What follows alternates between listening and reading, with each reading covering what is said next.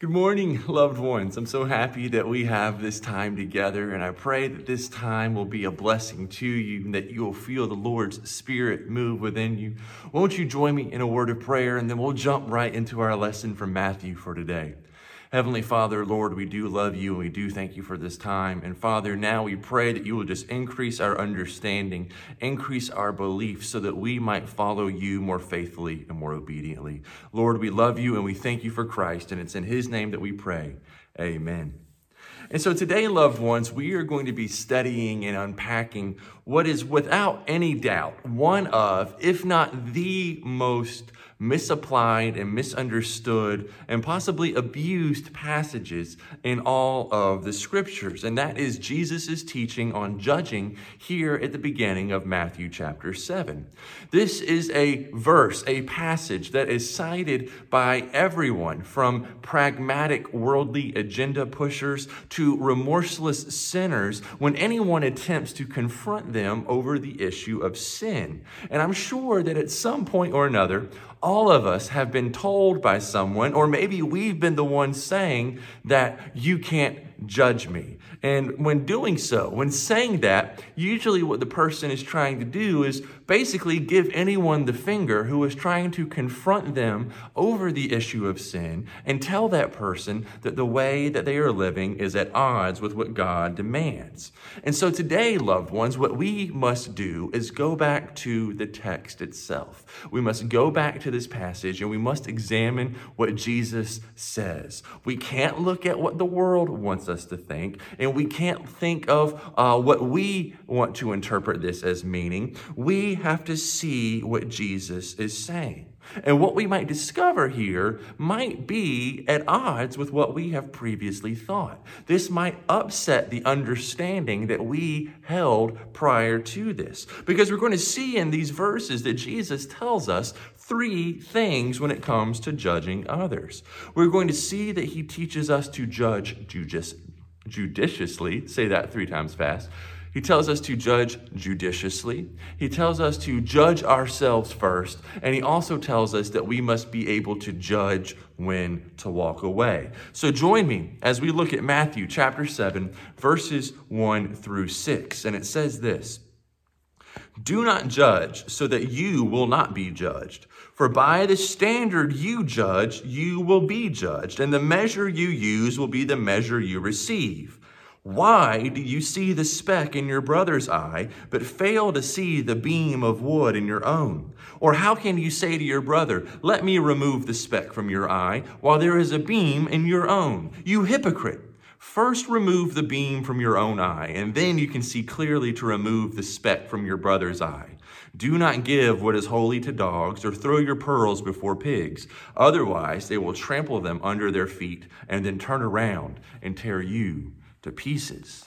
And so we've already said, loved ones, that Matthew chapter 7, verse 1 is possibly the most abused and misunderstood verse in all of the scriptures. And such abuse is expected when the verse is ripped out of its context and when it is applied by people who have no care or understanding of what this passage is trying to say. This verse has been used both by the world and also, very sadly, by the church to say that no one is qualified to call out sin in the lives of other people. The world uses this verse as liberty to flaunt their living in the face of God, and very weak and very bad church theology uses this as an out to avoid having to confront sin, both within the church itself and then in the world as a whole. And so what is going on here? What is Jesus saying? And how do we begin to even understand this verse? Well, to begin this journey, let's first understand that Jesus isn't telling us anything new here. In fact, he is just saying differently something that he has already told us before. If you were to look back at Matthew chapter 5, verse 7, there you would see that Jesus says, "Blessed are the merciful, for they will be shown mercy." And we remember what Jesus was telling us there. He said that the amount of mercy that we show to others in this world will be shown to us at the final judgment. And we remember that it is God who shows us this reciprocal mercy. And so the more merciful we are to others, the more merciful God is to us at the final judgment. But here in Matthew 7:1, Jesus is just reframing what he has already told us. He's saying it a different way. In the same way that our mercy towards other impacts the mercy that God shows us, the amount of judgment that we place on others impacts the judgment that God puts upon us. And by the way this is written in the Greek, it's implied that God is the one who will be judging us. And Jesus spells this out. He makes this even more clear in verse number 2, where he says, "For by the standard you judge, you will be judged. The measure you use will be the measure you receive." And so we see that the way that we relate to others impacts how God relates to us. And this concept, this is referred to as God's poetic justice. And we see this throughout the Bible. This is not anything new. In Genesis, we saw where Joseph's brothers hated him and then sold him into slavery.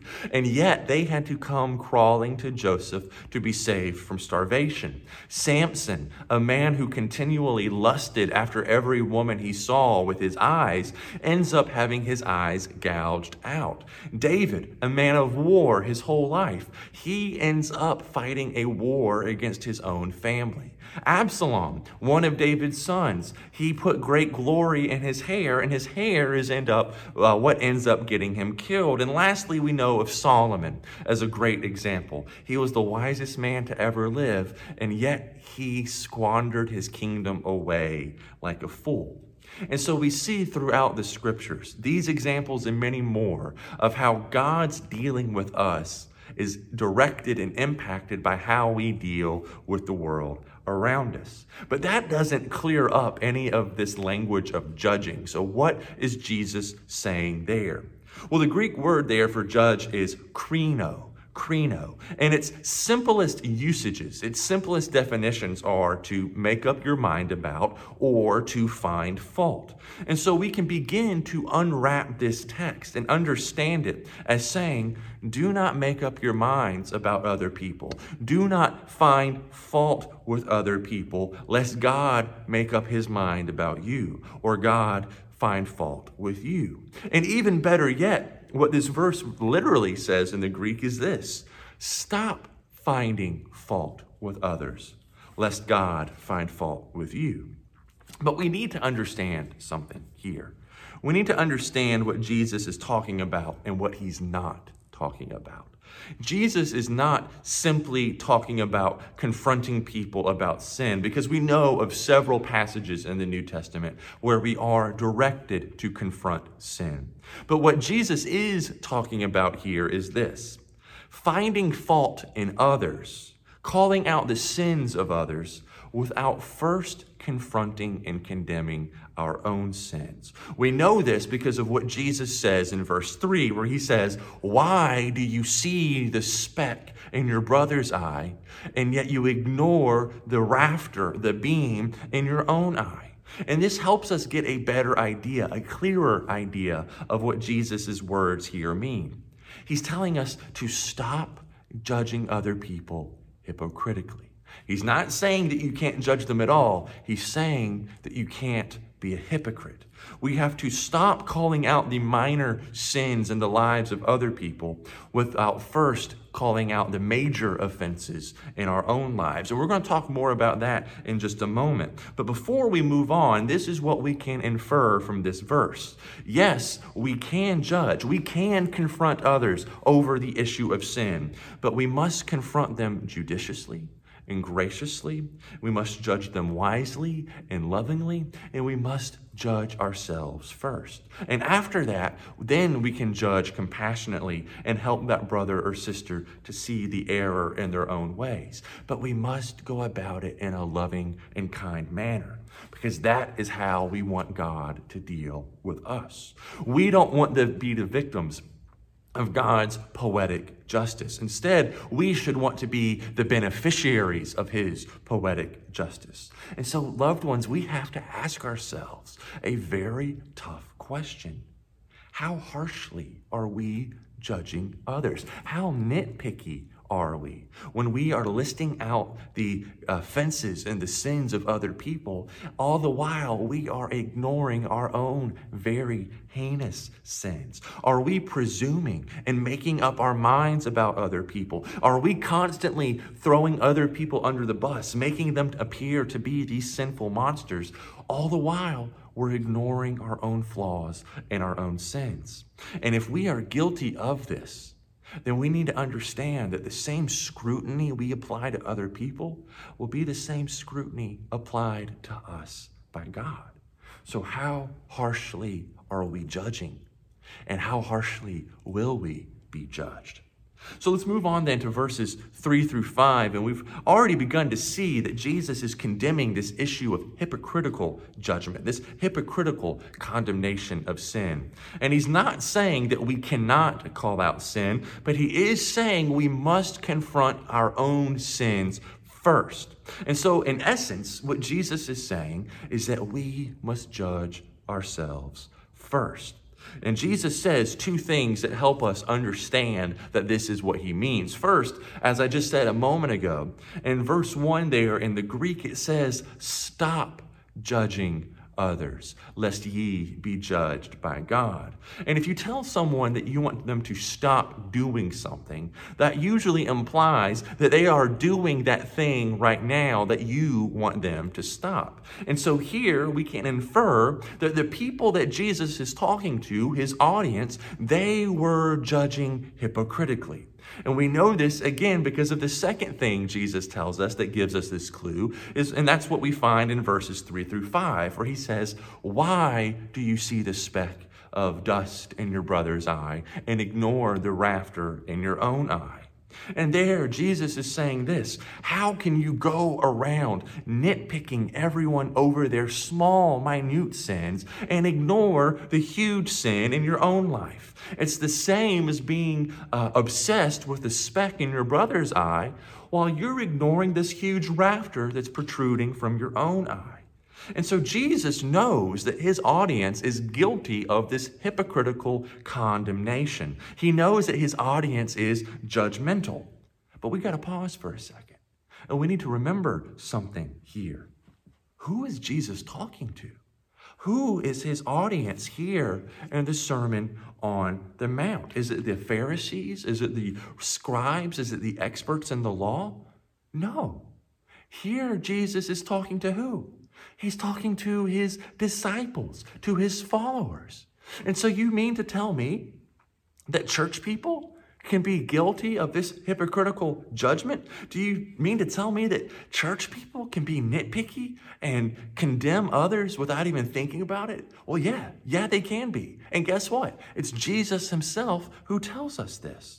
And so Jesus is calling out his disciples here. He asks them why they see the speck in their brother's eye and ignore the beam in their own eye. And before we unpack what that means, I just want us to notice something about this example Jesus uses. Look at the imagery that he uses: a speck or a splinter versus a beam in a person's eye. Why do you think he uses that language? Why do you think he uses that imagery? Well, I think it's because we see here Jesus' humanity coming through. Think of his upbringing. What was Jesus' father, Joseph? What was Joseph's profession? He was a carpenter, or more literally, he was a builder. And so Jesus was a builder as well. And so here he is using an illustration, an example from his own life. He is using something that he can relate to make this idea tangible. He's using this language of wood and splinters and dust and beams because these are things that he has dealt with. And from this example, this is what Jesus wants us to understand.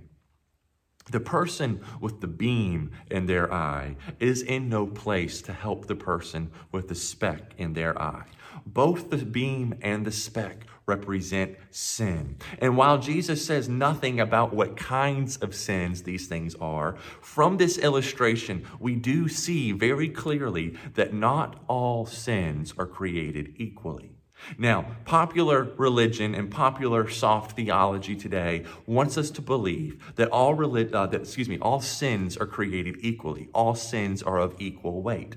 And that's not entirely true. Yes, any and every sin is guilty of God's wrath and his condemnation, but not all sins carry the same weight. Some sins are heftier than others. And Jesus calls out this hypocritical, judgmental disciples who go around trying to help others with their small sins while they're ignoring the huge sins in your lives. And Jesus says, first, before you can even help anyone else out, you have to judge yourself. You have to examine and scrutinize your own life and get rid of the sin that you are holding on to before you can go and help a brother or a sister remove the sin in their lives. First, you have to see the hypocrisy in your own life before you can go and help someone with sin in their life. You better be willing, Jesus says, to subject yourself to the same judgment that you are about to subject other people to. And then, once you've addressed your own sin, loved ones, then you can lovingly, mercifully, graciously, compassionately help a brother or sister understand and confront the sin in their lives. And you do so in a compassionate way, again, because you want God to deal compassionately with you. And so, loved ones, again, we have to ask ourselves, what is it that we're ignoring in our lives today? What are the beams, what are the rafters in our eyes today that we're ignoring all the while we're looking around and looking at each and every speck in the eyes of a brother or sister? Are we confronting our own sins today, brothers and sisters? Or are we just going around being judgmental, calling out everyone else for their sins, while never even thinking to judge ourselves first, to scrutinize ourselves first over the sin in our lives? And remember, I can't say this enough, the scrutiny, the judgment, the measure of judgment that we apply to others, that's going to be the way God deals with us. So are you dealing with other people in a way that is graceful, that is merciful, that is humble, that is understanding? Or are you just condescending and being cold and calloused? Remember, God is going to deal with you in the same way. Lastly, we see in verse 6 some words here that seem hard to make heads or tails of, and it's hard to see how it really goes along with what Jesus has already told us. There in verse 6, Jesus says, "Do not give what is holy to dogs or throw your pearls before pigs. Otherwise, it will trample them under their feet and turn around and tear you to pieces." So what in the world does this mean? Well, Jesus is here saying basically the same thing that Kenny Rogers once said. You have to know when to walk away and know when to run. We have to be able to judge when to walk away from certain situations. But this raises the question, what are these situations that Jesus is talking about? And what does he mean about giving what is holy to dogs and giving pearls to swine? Well, in both situations, both with the dogs and the pearls, we see that someone is taking something of great value, of great import, of great worth, and is giving it to someone or something that is incapable of valuing or respecting that thing. And we see examples of this in these scriptures. The law does forbid giving meat that had been sacrificed to God. It forbids giving that meat to dogs. And likewise, even though pigs will eat anything, you're not going to go and throw precious pearls into the slop bucket. And so we understand that Jesus is telling us not to give things that are valuable to people or things that cannot appreciate the value of those things. But what does Jesus mean? What is Jesus talking about? Well, here, the things that are holy, the pearls, the thing that is precious, that's the gospel. That is the kingdom. And Jesus is saying here, don't give these things. Don't give the gospel. Don't give the kingdom to people who are going to demean it and who are going to mock it.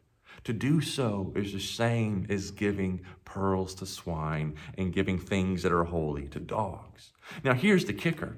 Yes, Jesus wants us to share the gospel with everyone. We're going to see at the very end of Matthew that the last thing Jesus says to us is to do just that, to go to all the corners of the world and share the kingdom, to make disciples and baptize them and teach them how to follow Christ. But Jesus also wants us to recognize when we might have to walk away, when we need to move on. And so what we need to understand is this.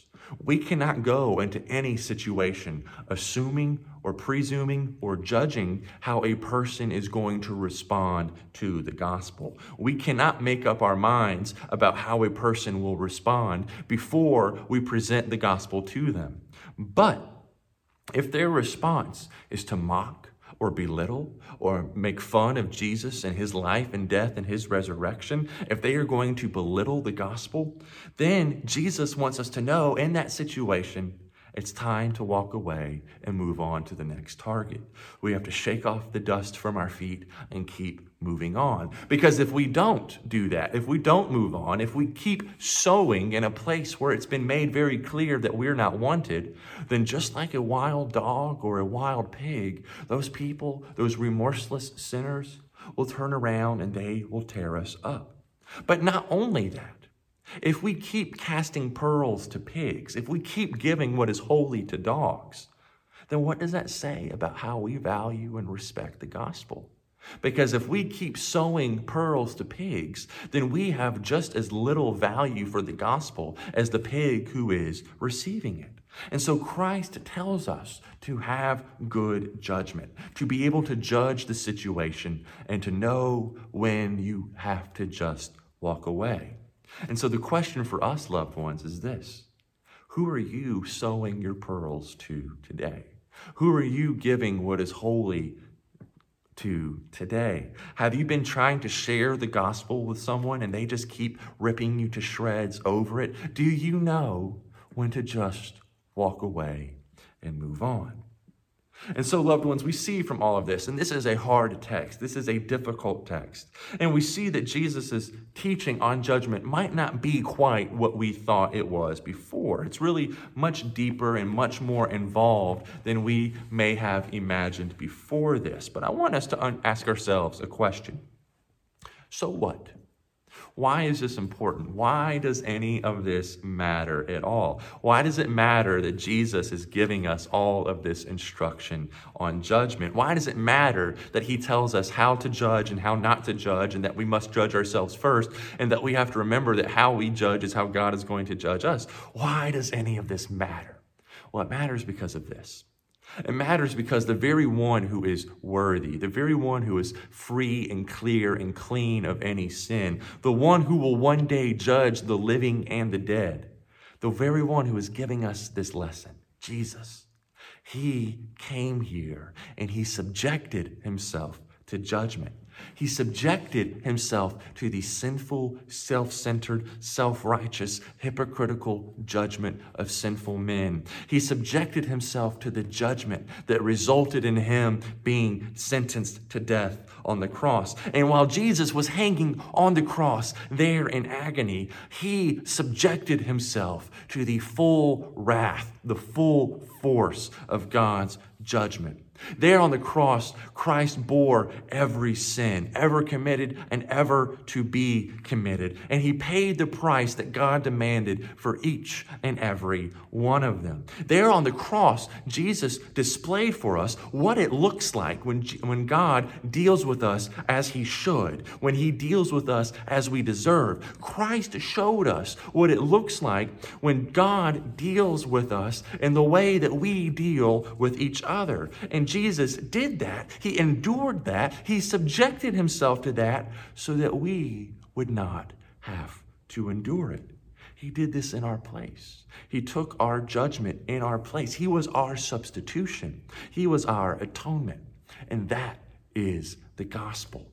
And this gospel is beautiful. It is special. It is precious, more so than anything else in this world. And because of that, we have to cherish it. We have to revere it.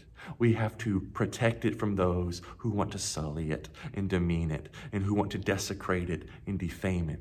And if we say that we believe the gospel, if we say that we are followers of Christ, then we had better live like it. We had better live as Jesus instructed us to live, because he is the one who put his life on the line to give us this gospel. And if we don't follow his instructions and live as he tells us to live, if we don't obey what he has told us, then we are just as guilty of demeaning and desecrating his life and death as the most vile sinner who mocks it.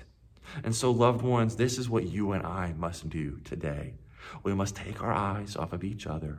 We must stop looking at the specks in each other's eyes. We must focus our eyes on Christ, and we must begin examining the beams in our own eyes and looking at and examining the sins that we're hiding in our hearts. And we must confess those sins to Christ, and we must repent of those sins, and we must ask Christ for his forgiveness from those sins, and then we can help a brother or sister overcome their sins. But we must do this, loved ones. We must do this because until we do so, until we confess and repent of our sins, until we let Christ invade every area of our hearts and lives, then we're all just self-righteous hypocrites that go around bragging about how much better we are than everyone else. And you can't be a true disciple if you are simply pretending to be the part. And so, loved ones, I ask today that you take off the mask of self-righteousness and that you be transformed and be made truly righteous by Christ. Would you pray with me?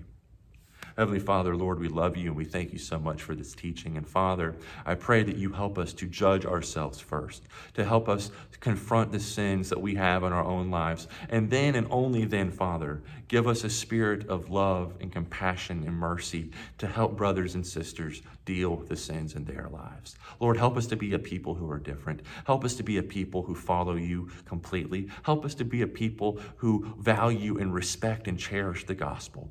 And help us to share it with those who are hungry and looking for hope. Help us to give them the hope of Christ. Father, we love you and we thank you for Christ, and it's in his name that we pray. Amen.